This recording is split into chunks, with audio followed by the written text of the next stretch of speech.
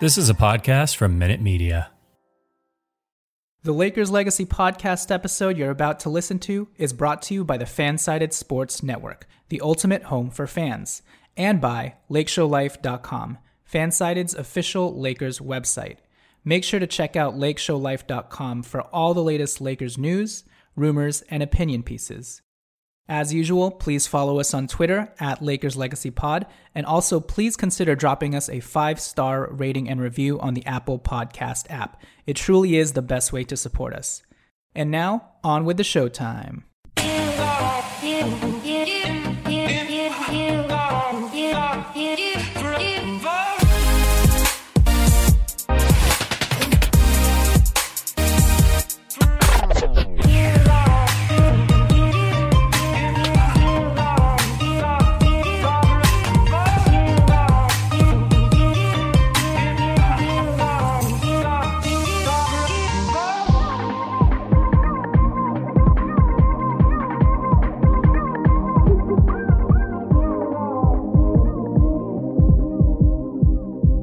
All right, welcome everybody to the Lakers Legacy podcast, where we are now just days away from Media Day, just days away from training camp, just days away from seeing Jalen Sanity in a Lakers jersey. Wang Jalen, to be exact. So, Sun Yu, E.G. and Lian, eat your hearts out. I'm your host, Jonathan Hernandez, and I'm joined by my co-host, Tommy Alexander, who's calling in today from the 110 freeway, or is it the 10 freeway? 110, sir. 110 freeway. Tommy, did you know that Wang will be wearing number 110 in honor of that freeway? Hell yeah. Just kidding. Tommy, with Media Day just right around the corner, Wang Jalen jerseys notwithstanding, which new/old Laker are you most excited to see don the purple and gold come Media Day?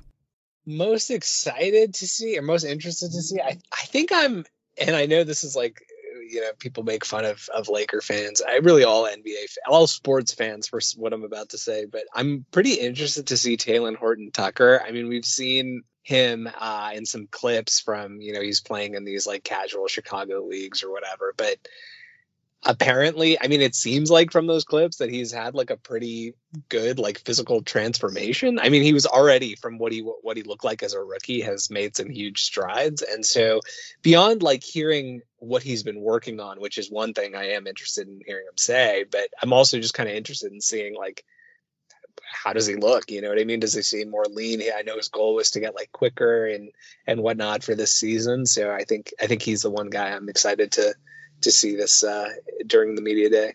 Oh, I like the angle you took. So you're more excited to see the new fit of his jersey on him. Yes, sir. Yeah. Is he keeping it tight?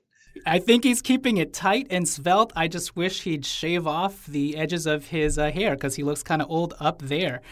With that said, I'm most excited to see Trade Exception X wear number 2.7 million in honor of Marc Gasol's trade. So I think that jersey is going to look just great. All right, quick summary of today's show. Tommy will be joining us for this intro segment, and then for the second half, I will be monologuing about who knows what. Whatever exciting, tantalizing new development has befallen Lakers Nation. It'll probably just be me spending 15 minutes extolling the virtues of the Lakers' new South Korean sponsor, Bibigo, and how delicious their healthy bowls of bulgogi are. So, yeah, there we go. So let's get on with this intro segment with Tommy.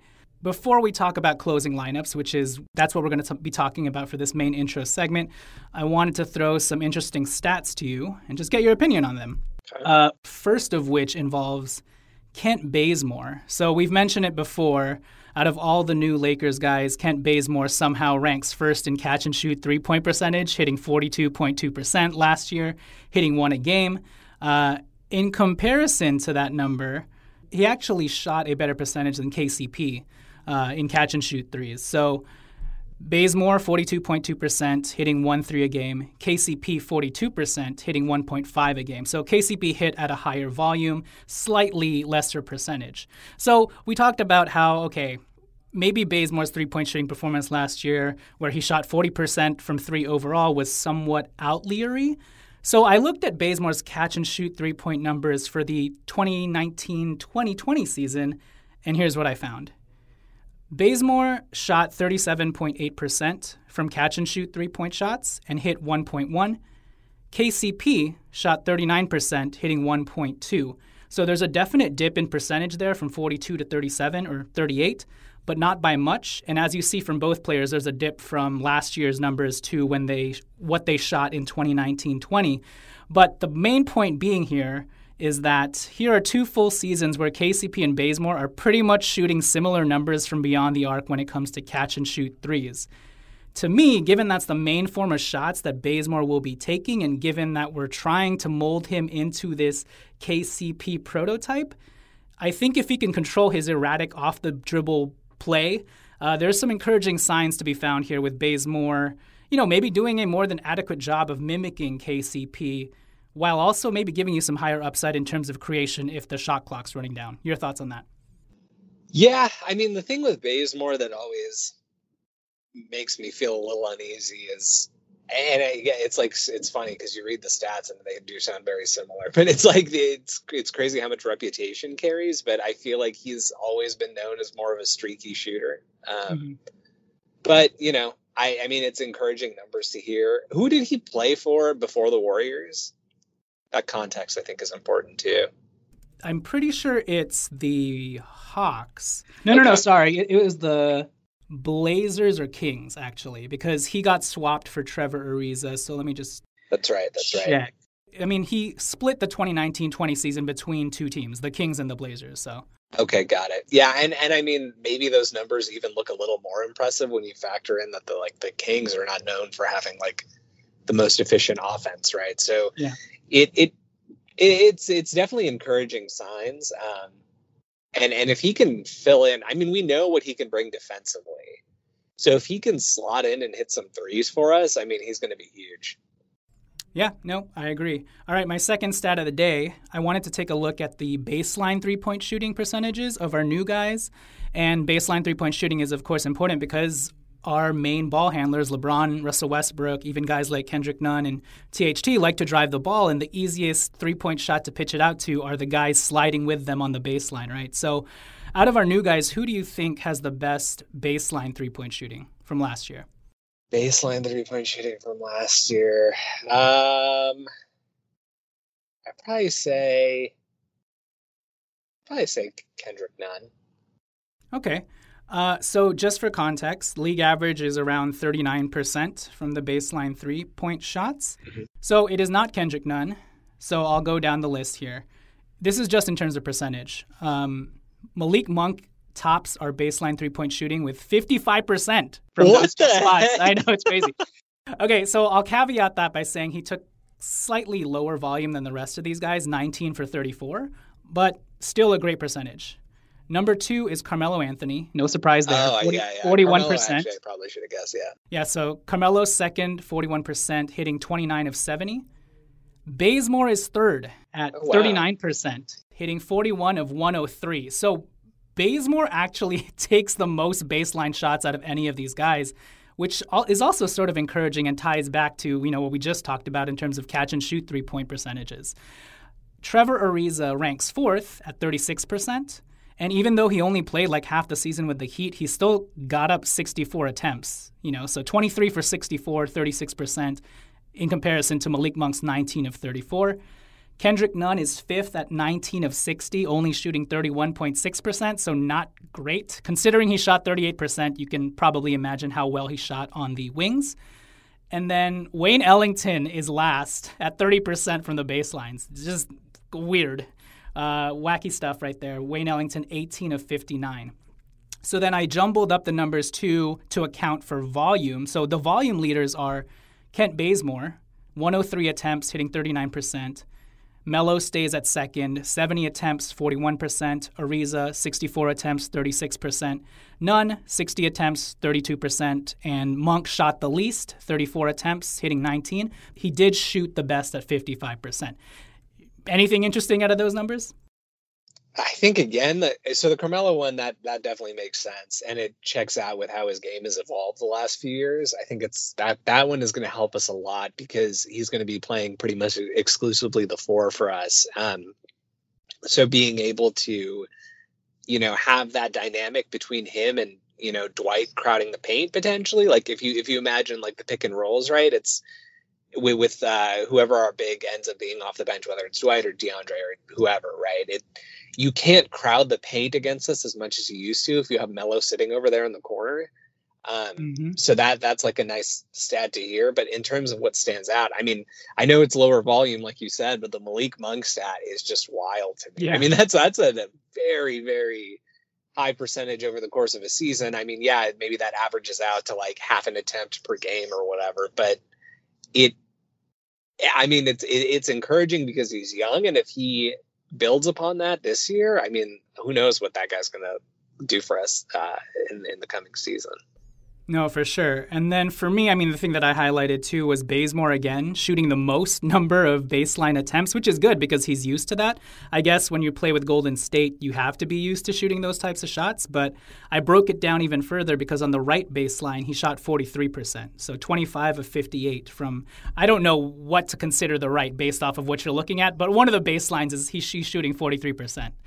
All right, with that said, to close this intro segment out, we haven't yet talked about this topic, and it's the topic of closing lineups. And with the recent rumors that, Rich Paul went around the draft combine saying that AD is effectively going to play the 5 and LeBron's going to play the 4, maybe this is a moot point, or, maybe we had that episode where we talked about our starting lineups, our non-traditional AD at the 5 starting lineup. So our closing lineups may actually look similar to what we mentioned in that episode, which is, I think, episode 369. So check that out. But yeah, let's talk about closing lineups. So Tommy, give me your top 2 best closing lineups, or maybe not best, but the ones you feel like will be most deployed over the course of an 82-game season. So my 2 for sure, and I think regardless, the Rich Paul comments came out recently, not comments, but the rumors came out recently regarding him saying AD is going to play 4 or a 5. LeBron's going to play 4. I guess the interesting thing for me, right, is does that mean starting or closing? I think closing, everybody probably figured that's what it was going to be with the Russell Westbrook lineup. But anyway, my 2 lineups are going to be very, very similar. So I'll say the constants between the 2 are AD at the 5, LeBron at the 4, and Russ at the point guard, obviously. Yeah.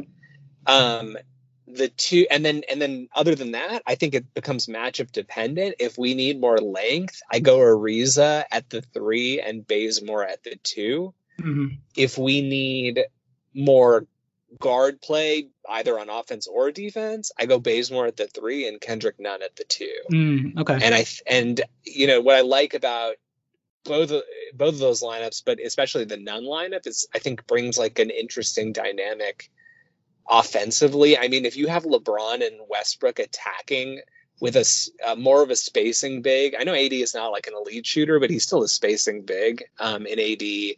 And then you have, Bazemore and Nunn, Bazemore's length, Nunn. I mean, 1 through 5, all of those guys can handle the ball. I like, that is an interesting lineup to me from an offensive perspective. Mm-hmm. But those are my 2 lineups for closing, I think. Okay, so for me, I actually had the same number 1 lineup. So I have AD at the 5, LeBron at the 4, Ariza at the 3, Bazemore at the 2, and Westbrook at the 1. My main argument being that Frank Vogel will likely stick to his guns and go defense, right? Defense-oriented to close, and that's Bazemore and Ariza. My second lineup is different than yours. I still have AD, I still have LeBron, I still have Westbrook. I have Bazemore, but I have Bazemore slotted at the 2. Okay. And I have Carmelo at the 3. Oh! So, hey-yo! So my logic and reasoning for this is just, I'm sure over the course of an 82-game season, Vogel will find his trust in particular players. And Carmelo, to me, just seems like a guy who cannot be denied. And say what you want about his defense. I think on defense, he's going to probably guard whoever's playing the 4, and LeBron will slot. He's going to be more of a 4, yeah. Right, exactly. But in this lineup, I think just to provide that spacing and the fact that Westbrook and Melo have actually played together, LeBron and Melo have played together. I mean, a lot of these guys have played together, but especially like such a star-studded guy like Melo has played with LeBron and AD and Westbrook multiple times over the courses of Olympic Games or All-Star Games, or even just with each other as it pertains to Westbrook and Melo. I just think he's going to open up the floor a lot on the offensive end for us. And then at the very, very end, he's just going to be our main free throw shooter on a lineup where, you don't really know who you can trust amongst Bazemore, Westbrook, LeBron, and even sometimes AD, So I think we will see some lineups where Melo gets the closing nod with, 3 or 4 minutes left. We'll see. I will add the caveat that anytime you see Bazemore in my 2 lineups, I would like to insert maybe THT slotting in there if his defense is a real thing this year, but we'll see. Yeah, that's it. Any comments on that? No, I think that makes sense. I mean, it will be interesting to see because Melo, it's so funny how Melo is like such a mean player. He's so divisive and he like creates so much controversy. It's like it would be such a hot take for you to say, I mean, you did say it, but I mean, it would be such a hot take for you to like, affirmatively go with like, somebody will write an article, being like, I think Melo should be in the closing lineup because he's, 37 and he's such a divisive player among fans. But I mean, if you really think about it, when you need guys who can hit shots in clutch moments and not only hit them, but aren't afraid to take those shots and, Melo really jumps off the page on our entire roster, really, as a guy who can and will do that stuff. And, you worry a little bit about him defensively, like you mentioned, but the issues with him really are going to be more at team defense because actually on the ball as a defensive 4, I mean, that guy is like, he's still built pretty well. He's always been a super, even when he was 20 or 22 years old, he was super physical. I saw some clip actually pop up over the weekend of like Melo versus Kobe in that Denver series when Melo was super young. We might have played them both years we won the championship. I don't recall exactly, but in the late 2000s. But, Melo at 23 years old was like, I mean, he was bodying people, dude. And Kobe was giving it right back to, it was so physical. I could not believe it. It's like that kind of basketball doesn't really get played anymore. And now Melo as a 37-year-old who's more of a stationary player, he can still body guys. So I'm not really that worried. And he's got length. I'm not worried about him just as a straight, 4 defender, a man-to-man. The issue becomes team defense. But I don't know. Vogel has shown the ability to kind of hide guys. So maybe it works. Yeah, he'll play that Jeff Green role that Jeff Green played for the Brooklyn Nets. So with that said, that'll do it for our intro segment. Tommy, get out of here. Just get out of here. See ya. All right, so we bid farewell to Tommy, and we hope he gets to his final destination safely. We'll now pitch it to our sponsors, and after the break, when we return, I'll give you guys some final interesting stats to chew on and give you some last-minute stray thoughts of mine about the Lakers as we head into Media Day and training camp next Tuesday, including a Carmelo Anthony theory/role prediction. So I'll get to that and catch you guys after the turn. Attention listeners across the galaxy. All the way from Australia to Houston, do we have a pube problem? If so, our friends at Manscaped have cleared you for takeoff with their 4th generation and brand new Lawnmower 4.0. Kick your pubes to the next planet with the Performance Package 4.0. The orbits in your pants will feel like you're in zero gravity when you use the best tools for the job from the leaders in male grooming.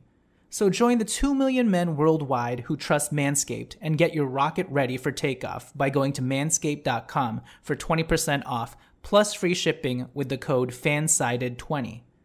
Inside this package, you'll find their Lawnmower 4.0 trimmer, Weed Whacker ear and nose hair trimmer, Crop Preserver ball deodorant, Crop Reviver toner, performance boxer briefs, and a travel bag to hold your whole solar system.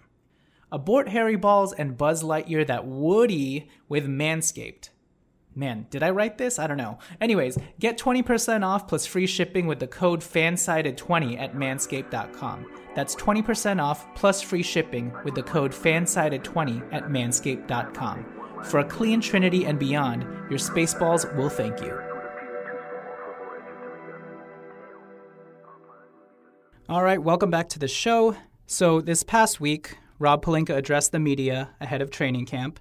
Nothing much new to report there outside of Rob Pelinka concretely stating that the Lakers are in fact likely to head into camp with their 15th roster spot open, which a lot of us had anticipated them doing. So far, they do plan to potentially bring in someone with the 14th spot. That's likely still going to be a non-guaranteed player. And Rob said that they're hoping to shore things up on that end before Tuesday.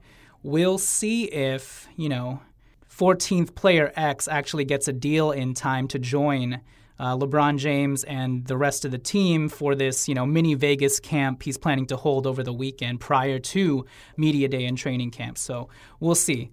With regards to how the roster actually stands, I tweeted out a final training camp roll call, and I'll just go over it really quickly. So outside of the 13 guys you already know that the Lakers signed this offseason to guaranteed contracts, the Lakers also have their two-way players, Austin Reeves and Joel Ayayi. So that makes 15 guys. They've also got their training camp invite/Exhibit 10 contracts of Mac McClung, Chaundi Brown, and the new recent addition, Cam Oliver. So that's 3 additional training camp roster spots. That puts us to 18 players. So we have 2 spots open, technically 2 roster spots open, but more likely 2 training camp spots to fill out a full 20 guys that the Lakers can use to, scrimmage with 20 players. So yeah, we'll see who that 14th player X ends up being, and it might honestly just end up being, Austin Reeves' 2-way contract gets converted to a non-guaranteed roster contract for the season, and we make Cam Oliver our second 2-way spot. We'll see. Or maybe Cam Oliver impresses enough that they give him that 14th spot in a non-guaranteed deal. We'll have to see how, the next week pans out. But that is so far the final training camp roll call with that 14th spot pending, as Rob Pelinka mentioned. The other big news heading into next week that we learned of is the BBGO sponsorship. So just wanted to give a quick congratulations to the Lakers for scoring their $100 million sponsorship deal with South Korean brand BBGO. This is their first global partnership, proving once again that the Lakers are, in fact, not just America's team, not just Los Angeles' team, but the world's team. For someone with a Korean-American girlfriend, I can thoroughly say that this latest move by the Lakers is her favorite move of theirs by far, even over signing LeBron James and trading for Anthony Davis. Because who doesn't love a Korean version of Chipotle and being able to customize your healthy galbi bowls? All right, so let's close the show out, shall we? In my haste to get some unfunny jokes off in our intro segment, when I asked Tommy who he was most excited to see in a Lakers jersey in Media Day, I realized that I didn't actually give my own answer, so let me rectify that now. So as it pertains to Media Day, out of any of the new Lakers we signed this offseason, I am most excited and intrigued to see Trevor Ariza in a Lakers jersey. Namely because I feel like it'll both feel right and fitting, but also trippy at the same time. Once we see old Ariza back in a Lakers jersey, and that's old in 2 different senses, it's going to be so wild to contrast that with the only other time he's been in a Lakers jersey, which was when he was a young 22-something-year-old trying to make his name in the league. So for me, I just think Ariza's full-loop odyssey back to the Lakers is so fascinating that seeing him back in the purple and gold, especially in that Lakers jersey, is going to elicit some very nostalgic feelings that transcend practical basketball logic for me. Because again, literally the only 2 iterations we've ever seen of Trevor Ariza in a Lakers jersey will be of him as a 22-year-old with his future NBA career just ahead of him, and then now as a 36-year-old with his career coming to an end as he attempts to close it out the way that it began for him. And that's with a championship. So that's why I'm most looking forward to seeing Trevor Ariza back in a Lakers jersey. It's just going to be surreal and trippy. And that's a perfect segue into my additional interesting stat for this episode, which features Trevor Ariza. So last year with the Miami Heat, once Ariza finally made it over to the Miami Heat after spending, half a season not playing, and he didn't even play in the bubble as well, there's obviously no denying that he had a rough first 7 games with Miami, getting his feet under him. He averaged 5.6 points on abysmal shooting of 28% from the field, 19% from 3 in his first 7 games. But then in April, he turned things around when he averaged 10 points, 5 rebounds, 2 assists, shooting 40% from 3, knocking down 2 threes a game. And then in May, he averaged his best month, averaging 12 points, 5 rebounds, 2 assists, 47% from the field, 35% from three, knocking down 2 threes a game. But more impressive than those stats or his ability to finally hit his stride is the fact that at the beginning of May, Ariza actually shot his way to third on the Miami Heat in terms of deflections with 57. So the fact that he just entered the team and all of a sudden shoots all the way up to third on the Miami Heat roster with regards to deflections is pretty amazing and also a testament to his length. And he also shot to third on the Heat in terms of net rating, overall net rating with a plus 4.3. And again, this is as a brand new member. So by the time May hit, Ariza was already shooting up to the charts of, some of the Heat's advanced analytics. So with regards to offense, when Ariza was on the floor, the Heat had a 116 offensive rating. When he was off the floor, they only had a 111 offensive rating. More importantly, as it pertains to the Lakers, defensively, when Trevor Ariza was on the floor for the Miami Heat, the Heat had a 109 defensive rating, but when he was off the floor, they had a 115 defensive rating. So they were 6 points worse when he was off the court defensively.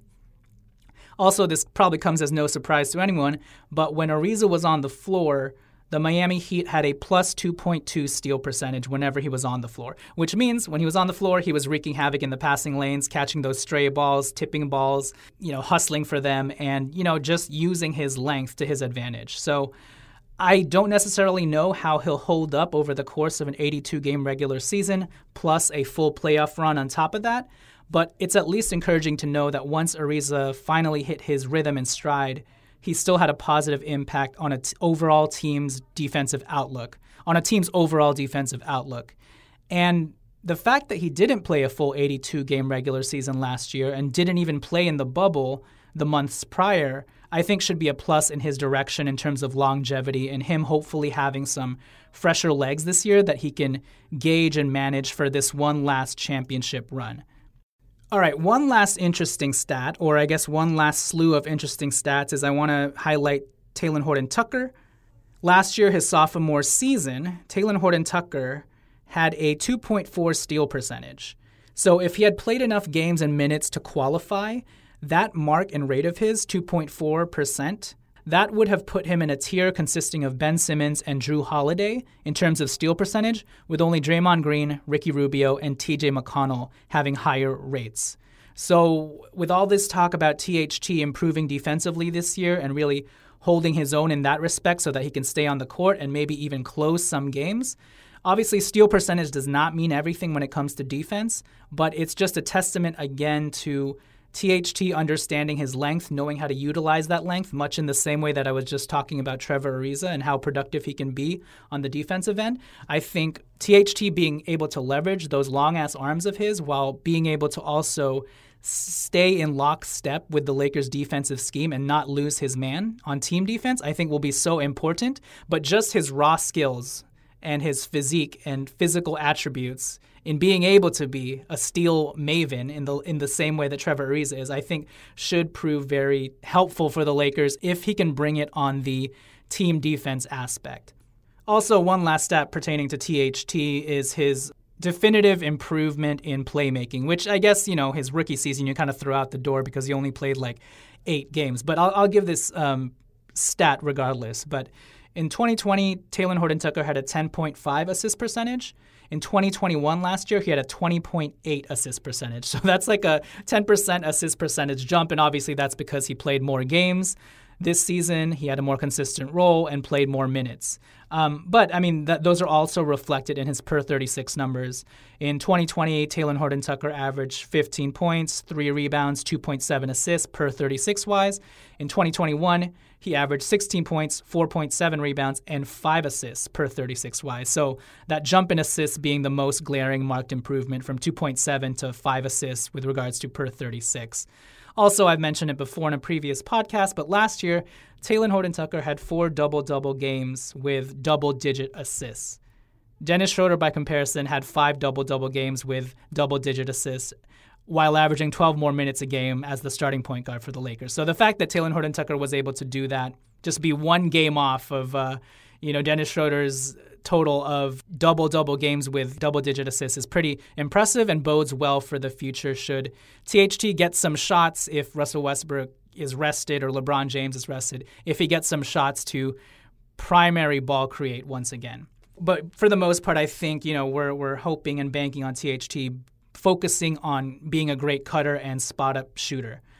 All right, so to close this episode, I just really wanted to talk about Carmelo Anthony and kind of extend and carry over the conversation that I had with Tommy when we were talking about closing lineups and how I think that Carmelo Anthony will actually close some lineups this year for the Lakers.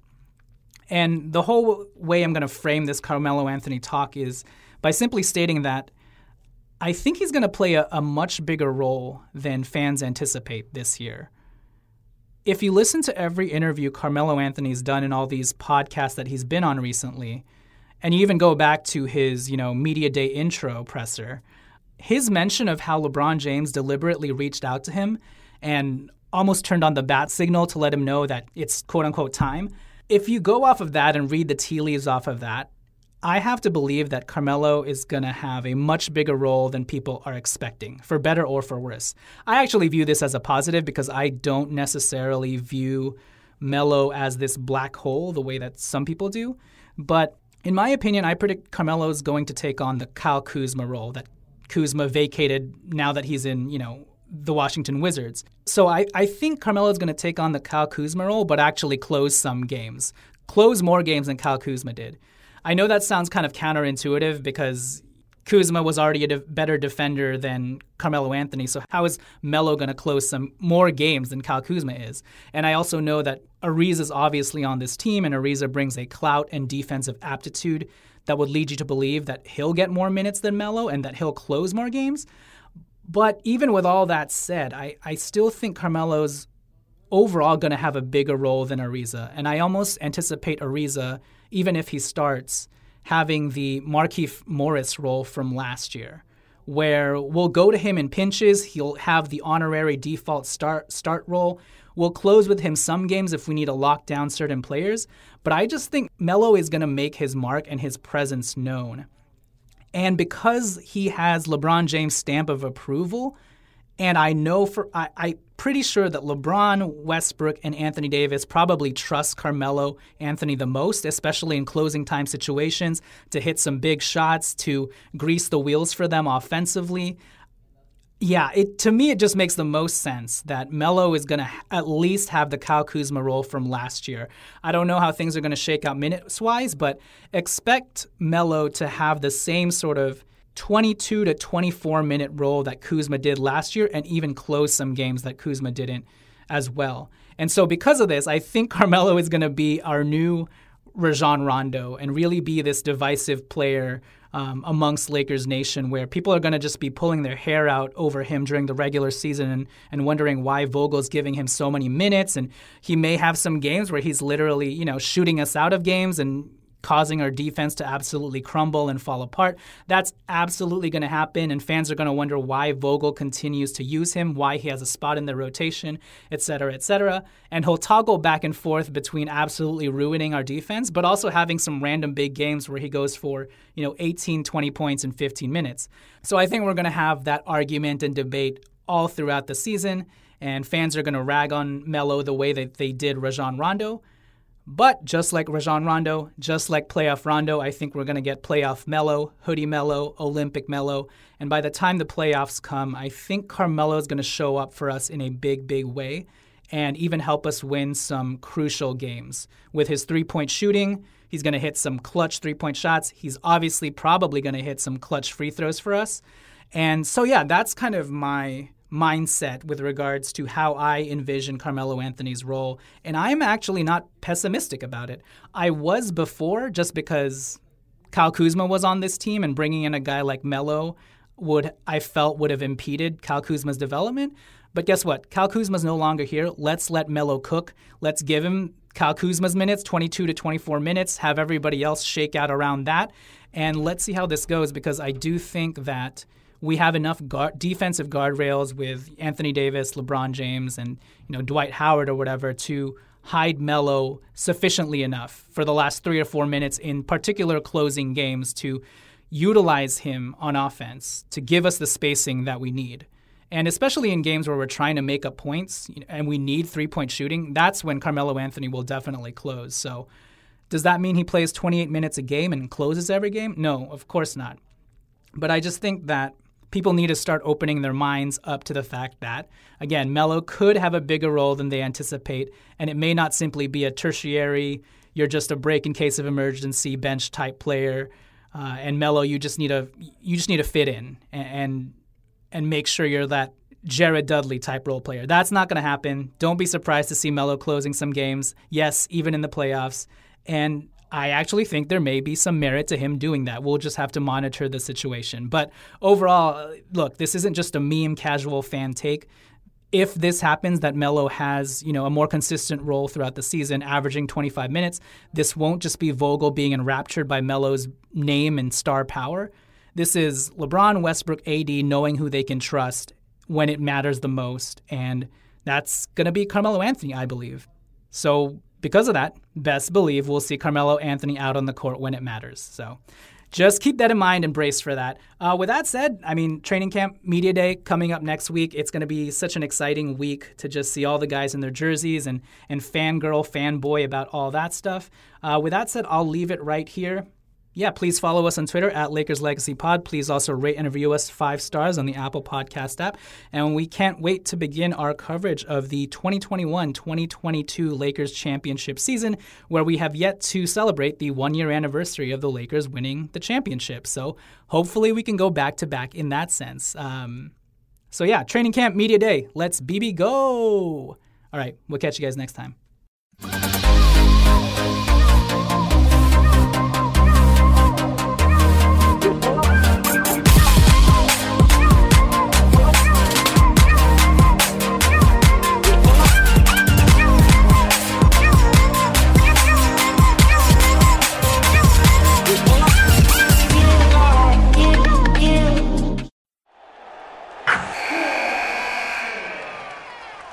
Wilson, you sent the game-winning email at the buzzer, avoiding a 4:55 meeting on everyone's calendar. How did you do it?